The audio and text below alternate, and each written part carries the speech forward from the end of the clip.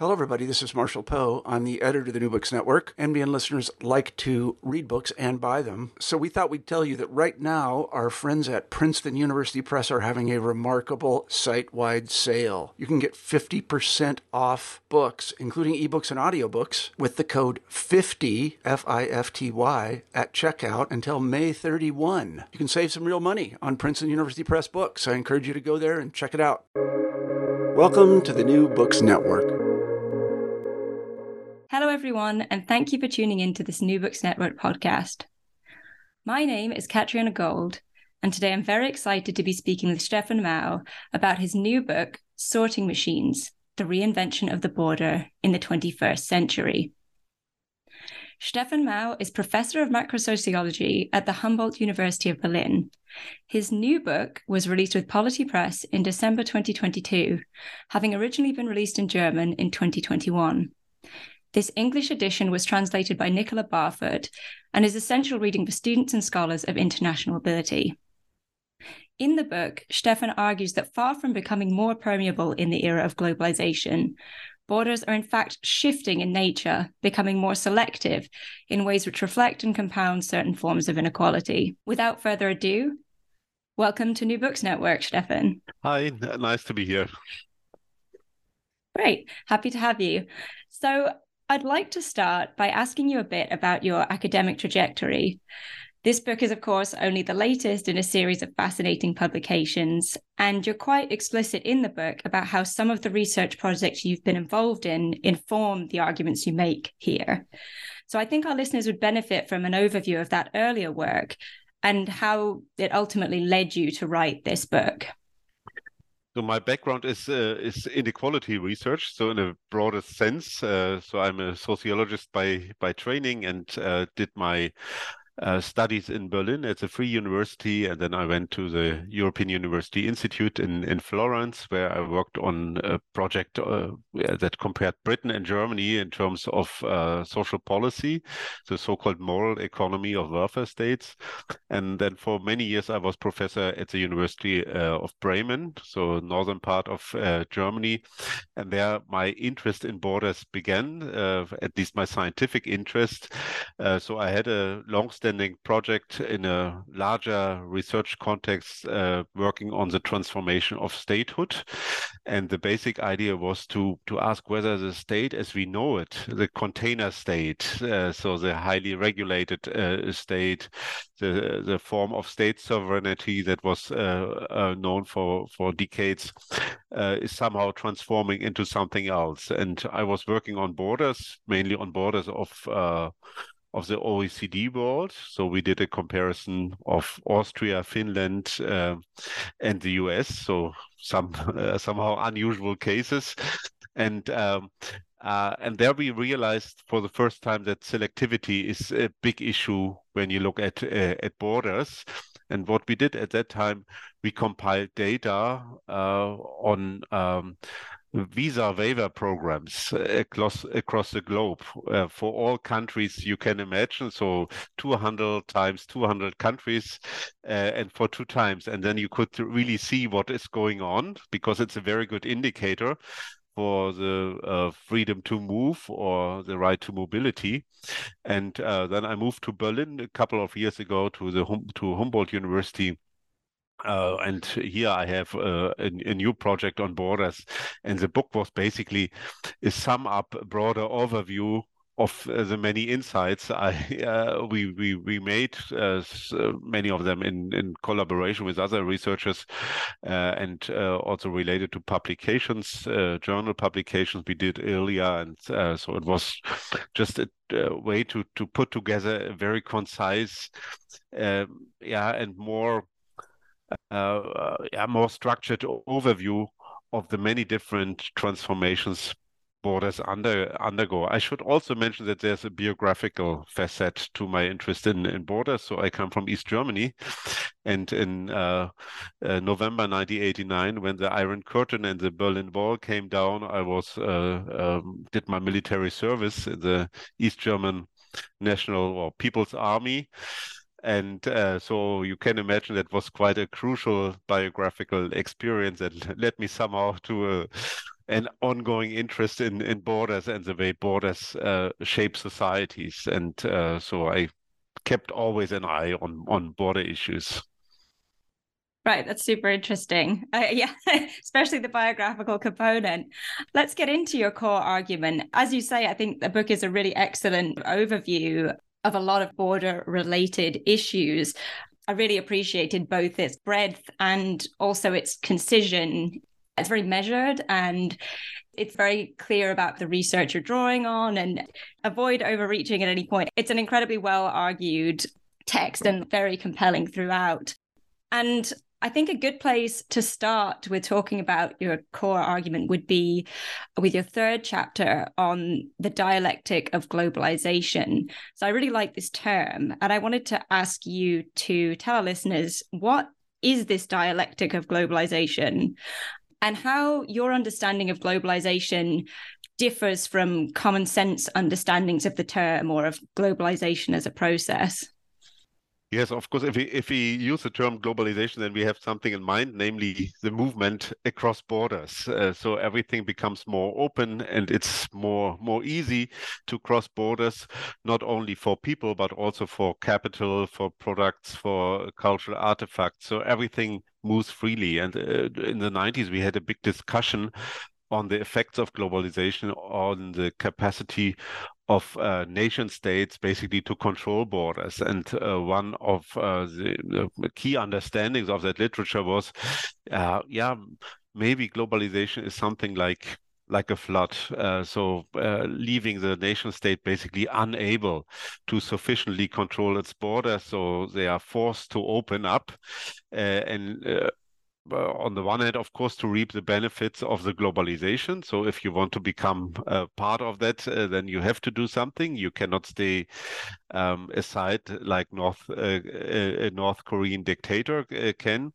But on the other hand, but also because of the enormous forces of globalization that basically have an impact on the nation state and the way it controls its borders. And so we had or many terms on how to describe globalization. One was deterritorialization, so the emergence of transnational social spaces, but also the world is flat, or we are moving towards a world without borders. But a closer look, already 20 years ago, could tell you that this is not the case. And it's not the case, not only because you find still that borders are working and existent, but that globalization itself produces new borders and new forms of bordering. My claim in the book is that there's a co-constitutive relationship between debordering and rebordering. So, and I use, or I have two different terms for that. I say there's an opening globalization. That's the one I have just described. And there's a so-called closure globalization. So that globalization itself drives a reinforcement of borders, not of old borders as we know them, but also of new borders that have shifted their place. So the location of control. It works with new forms of technology that also uses so-called macro-territorial borders within the context of regional integration projects, and that is highly selective. And these different elements together, they are basically part and parcel of the new borders. And this is a basic idea to say, globalization takes place, but it has two facets. There are two sides of the same coin. And one is make it easier to travel across borders, to move across borders. And the one is make it more difficult, make it harder to cross borders, always depending on the specific group you are talking of. And so the term sorting machine, that is the title of my book, is basically describing that kind of reorganization of borders, namely becoming more permeable for some and more close and difficult to cross for many others. And if you look at the numbers, for example, then we know that just a very small part of the world population actually travels across borders. And not only for lack of resources, the others don't do it, but mainly for reasons that they are excluded from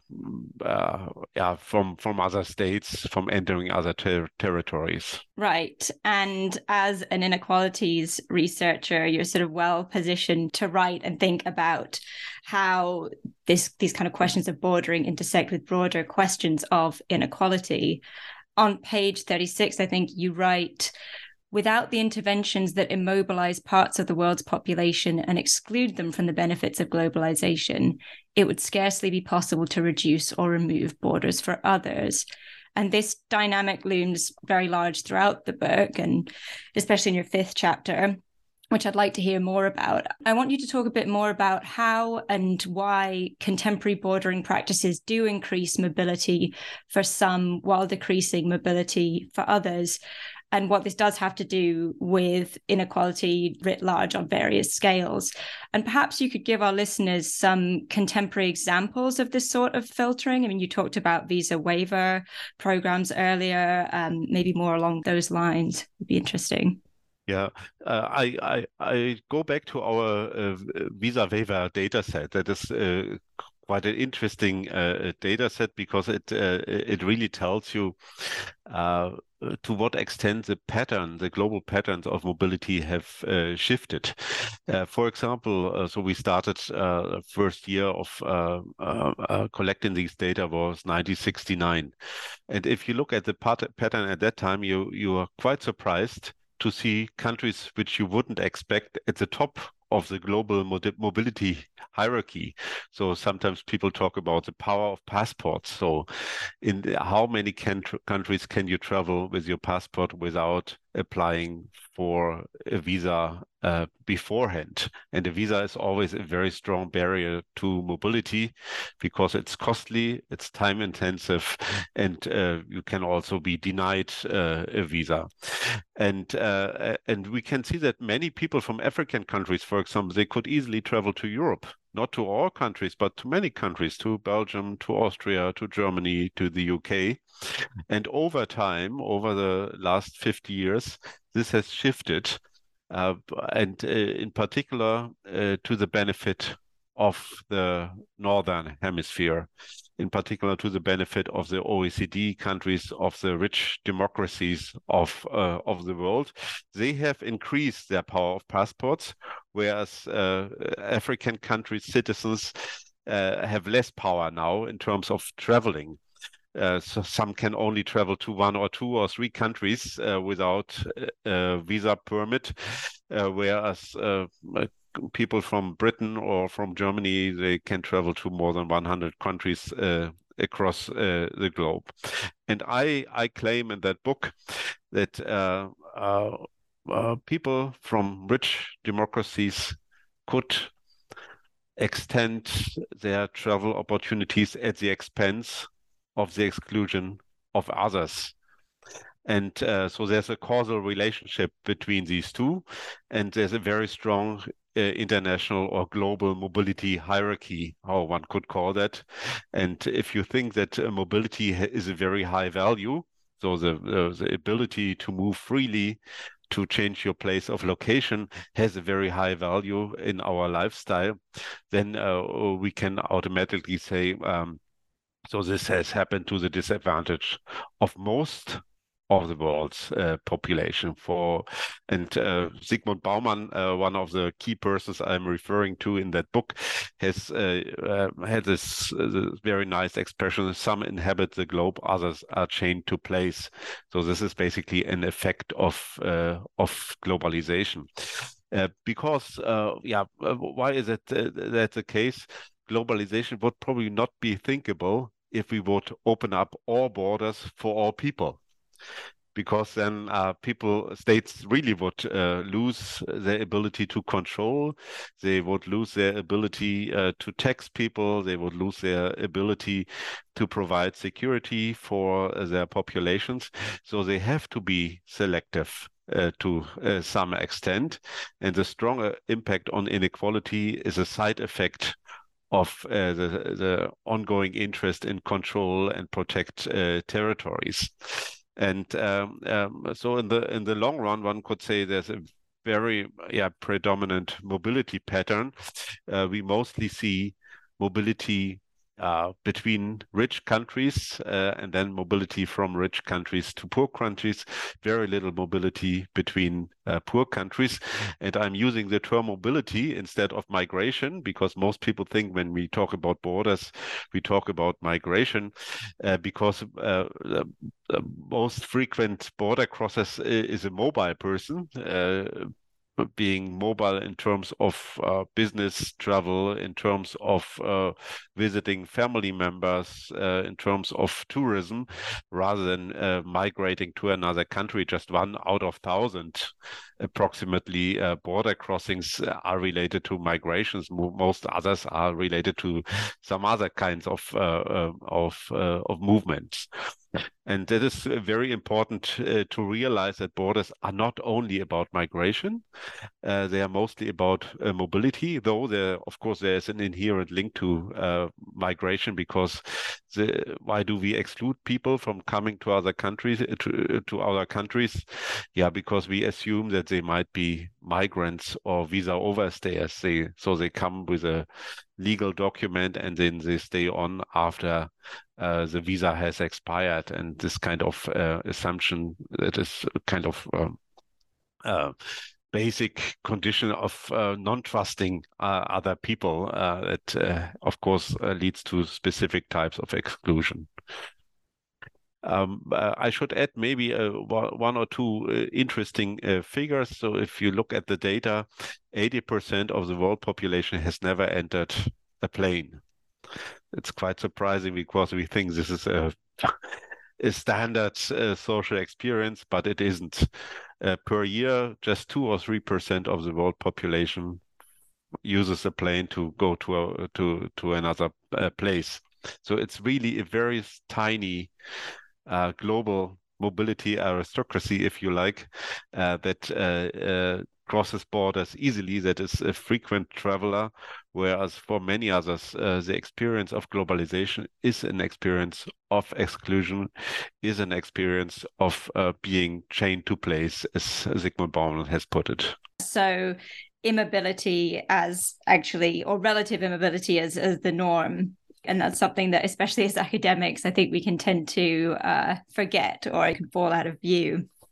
This conversation also connects really well to your 7th chapter on macro territories, so dismantling internal borders, upgrading external borders. I don't know if you want to talk here about that, but I think you talk in a really compelling way there about the ways in which internal opening and external border security are interrelated, for example, in the European Union. And that obviously connects with what you were just talking about there and some people's mobility. Yeah, I mean, the EU described itself as a largest mobility-free zone all over, though the self-description is a little bit irritating and misleading because it does not properly capture what they have in mind. But of course, we have a deinstitutionalization of internal borders within the Schengen space.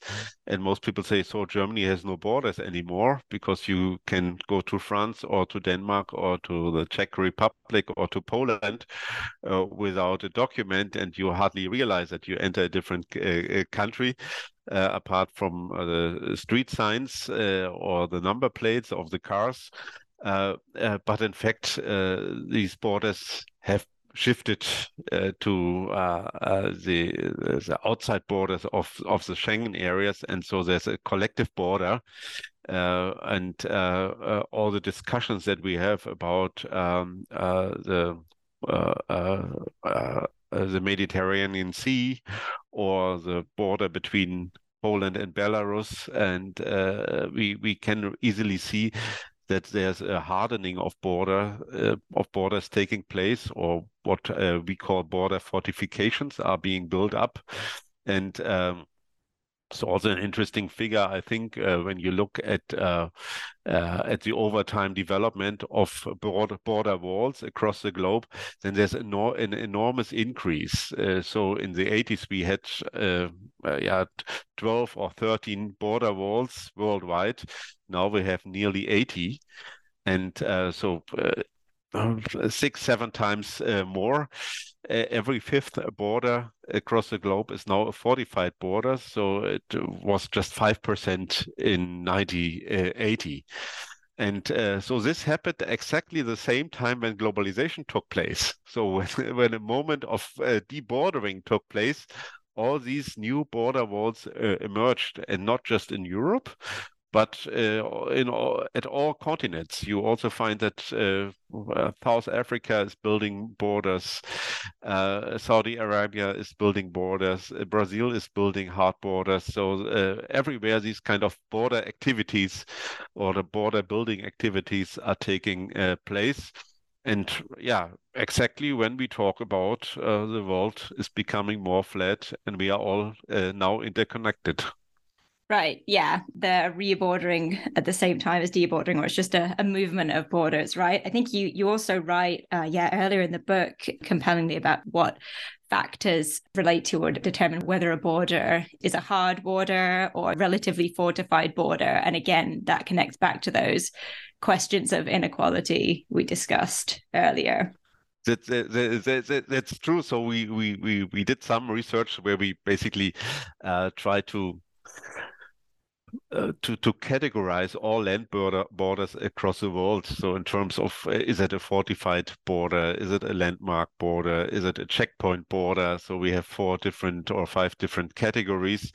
And we try to explain where do we find hard borders? And is that related to maybe cultural differences in terms of dominant religion? So between Christian and Muslim countries, is it somehow related to differences in the political system? So do dictatorships build more walls than democracies? And what we see, what the strongest effect is the welfare gap, or so inequality gaps between neighboring countries. So if we have very or large differences in terms of the GDP, then it's very likely that the richer country builds a border fence or a border wall.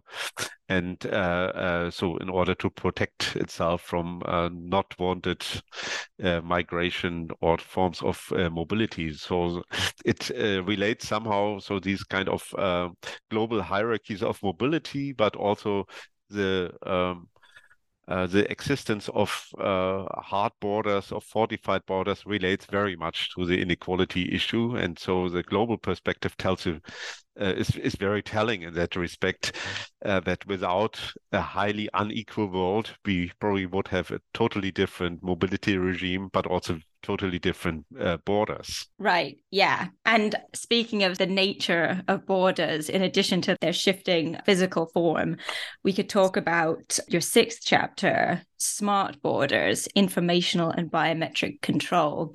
So maybe changing tack a bit, you talk here about the border as a data extraction point and a site where new technologies of risk classification are enacted. And you also discuss how such borders, smart borders, are increasingly connected with other forms of surveillance and data collection. So China's social credit system, or the US requirement that visa applicants provide their social media accounts for inspection. And of course, there's a longer history of interconnections between the government of mobility and other security concerns and databases. Like in my research on the Cold War, I found extensive data sharing between the US Passport Office and the FBI. But now the scope and nature of contemporary practices does seem to have shifted, obviously enabled by technological developments in the meantime. So maybe you could say a bit more about that. What is a smart border, and why does all this matter? Yeah, the smart border, it's a term that is used for 2 aspects. So one is basically the surveillance of border, the border line or border regions. So with technical means or technological means, but the other one is more important for me on the book. That is the change of control technologies at the border. So the old border, basically, how did it function? You went there, you had a passport, you had maybe a visa stamp, and you gave your passport to a border guard, and this person checked it and looked whether the photography looks like you, and then you could pass or you were rejected. Now, very often the border already knows you when you approach the border. So there are pre-stored information, very often biometric information, fingerprint, iris scan. So this is a data point where you enter, and then you are automatically checked with pre-stored information that is then related to your body. And we also have a development of so-called ABC borders, so automated border control forms, where no officer is needed anymore. You know that from airports very often you have smart tunnels or smart crossing points where certain information on you as a person is pre-stored, and you are of course very well identified via biometric information. So you do not feel the border anymore. We have that at different Asian airports. You use an app, you upload your information, and it's always stored there. And you do not feel the border anymore because it functions like a supermarket automatic door. You approach it, the border recognizes you, it opens, and then it closes once you passed. And this is a very interesting development because that also means that for those who are welcome travelers, the experience of the border will basically disappear. You will not feel the border anymore. For many others, the border will stay closed, and you will have the feeling, so there is no border anymore. I can move freely everywhere. So it's basically, it's an open space. The world is really, reachable for me, whereas all the other people make the opposite experience. For them, it's even more rigid. And the difference, these systems, very often they use algorithms to classify people into either trustworthy travelers or risky or less trustworthy travelers.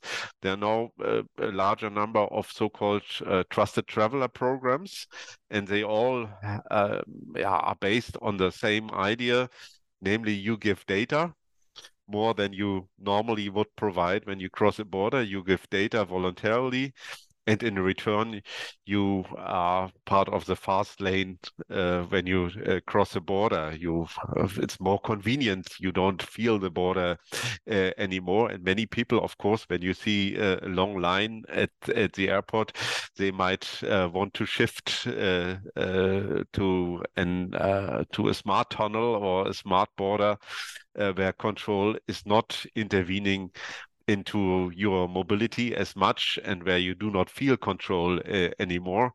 As a UK person, you probably have the experience after dropping out of the European Union that the queues at the airport are not that fantastic and that they get longer. And this is, of course, a very strong incentive to take part in a trusted traveler program. And the more data you offer, the better might be your status, and the more privileged you are when you cross borders. Right, yeah. And there's also this question about data sharing that isn't necessarily visible to the traveler, right? At the time that they travel, it seems like there's increasing, I think you say, interoperability between various databases about risky travelers, so on and so forth. Yes, exactly. I mean, now it's not only the body that is crossing borders and circulating, but it's also the data related to the body. And there are more and more technology firms use so-called identity management systems where you once give you data, and they are used for very different purposes at different places. So you use them only once when you travel, and then they move along with you to the next checkpoint, to the next desk where you have to enter. And we also have a situation where border control becomes very similar to other forms of control in the public space, even indistinguishable. And the technology firms that offer these kind of systems are also the same. One US firm I mentioned in the book is called Clear. They were founded after 9/11, and now they say so the coronavirus, for example, was a very big business opportunity for them because we all had apps downloaded on our mobile phones where we had information stored on our health status, on our traveling history that were used then to enter restaurants or public spaces or libraries. And so you see that these kind of control using biometric information, a QR code, and so on, yeah, they can be also be used at the border or at any other place, at a public stadium or at a university campus, where you want to select people, have some people in, and want to exclude some others. And I think we have really a diffusion of forms of controls into the public space, which make the difference between a border and a control in the public space indistinguishable. This is also a tendency that you see in terms of shifting borders. This is a term that is used by many now in the literature, saying that we need a new understanding of the border. The border is not a border line where two territories meet, but a border is there where control takes place. And that can be at many different places. So we have a diffusion of control into the public space. For example, if you use surveillance systems at public places, at stations, or I don't know, in the tube, then you can always recognize people with facial recognition systems and do the same. So if they are not wanted or if they are not entitled to be at a specific place, with the same type of technology that you use at the border. So and then you might not need border control at the border or at the entry point anymore, because you can find people everywhere. So whenever they appear at a public space, you can recognize them and try to classify them as being either eligible to be there or to be someone who has entered a territory without a permit or without being legal at a specific territory. Right. That's one of the most interesting aspects of these new developments. As we move towards the end of our interview, one thing I definitely want to make sure we cover is your theoretical and scholarly influences. I mean, you've mentioned a few. And like I said, in this book, you address a whole array of border-related questions in a way that's very measured and empirically led, but also theoretically engaged. And you provide some really helpful signposting of a number of key theorists and fellow researchers in text. I wonder if you could talk a bit more about your key scholarly influences in writing this. Whose work really shaped your thinking on borders and mobility? Yes, I mean, theoretical influences, they come from people like Ulrich Beck and Zygmunt Bauman. So, of course, big theorists of modernity, but they also, both of them had a very strong interest in globalization, and they have very early on highlighted the ambivalences of globalization. And this is something I have followed. There are a number, of course, of migration researchers I'm interested in, mostly people who work more on the empirical front, not so grand theorists. But so I try to link to different types of discourses. So it's not some, as I said before, some people think, yeah, it's migration research. I said, no, it's not. It's related to the way states organize border control, and influence or structure mobility. And one person that I'm highly also, where I think the work is extremely interesting, is a legal scholar, Ayelet Shachar. She has written a very interesting book on the birthright lottery. So how citizenship is basically allocated, and the rights and duties that go along with citizenship, and how this can be justified. But she has also recently worked on borders and shifting borders. So this is the term that comes from her, and she has also published a book on shifting borders, where she is looking at basically the legal implications of moving borders and border controls away from a territory, because we know that the legal system is very much based on an idea of territorial sovereignty. And if you think about asylum or refugees, they only can claim asylum or refugee status once they arrive at a territory. So there's a certain premium on arrival. If we shift borders, and if we have remote forms of control, then of course the ability of these people to approach a specific territory and to claim asylum status is not there anymore. So it becomes more difficult for them to do that. And she is basically talking about ways to regain a legal status also at different places. Because why do Western states do that? Why do they use forms of remote control? Yeah, for exactly the purpose to circumvent their own legal or sometimes constitutional commitments. But if you cannot arrive at a specific territory, then of course no one could claim asylum. And in the European Union, we have this safe third country rule. But if you are surrounded by safe countries, then it's basically impossible to go to a country and to ask to become an asylum seeker. You cannot do that because you always have crossed other countries, or you went via a plane, then the plane would not take you on board because you have no paper that allows to approach a territory. It's a really interesting conversation about that towards the end of the book, right? Really important issues. And I think a great place for us to close. But first, I'd like to ask, what are you working on now? Yeah, I'm currently working on a book, also a book in German, on new so-called conflict arenas.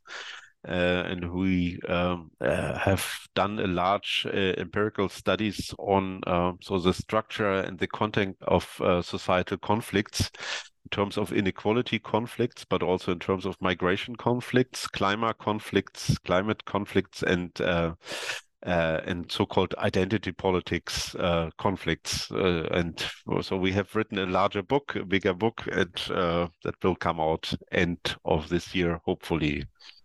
All right. Well, I hope to see it in English at some point in the future. Same here. Yeah. It's been wonderful talking with you today about this book, and you do have a few other books in English, which I'll put on the page for this podcast as well, so listeners can check those out too. For now, thank you for coming on the show, and thank you everyone else for tuning in. Once again, my name is Katriona Gold, and I've been speaking with Stefan Mau about his new book, Sorting Machines, The Reinvention of the Border in the 21st Century, which was translated by Nicola Barfoot and published by Polity in 2022. I highly recommend picking up a copy from your local bookstore, direct from Polity, or from any other ethical retailer. Thanks all for listening, and thanks again, Stefan, for joining me today. Thanks for inviting me.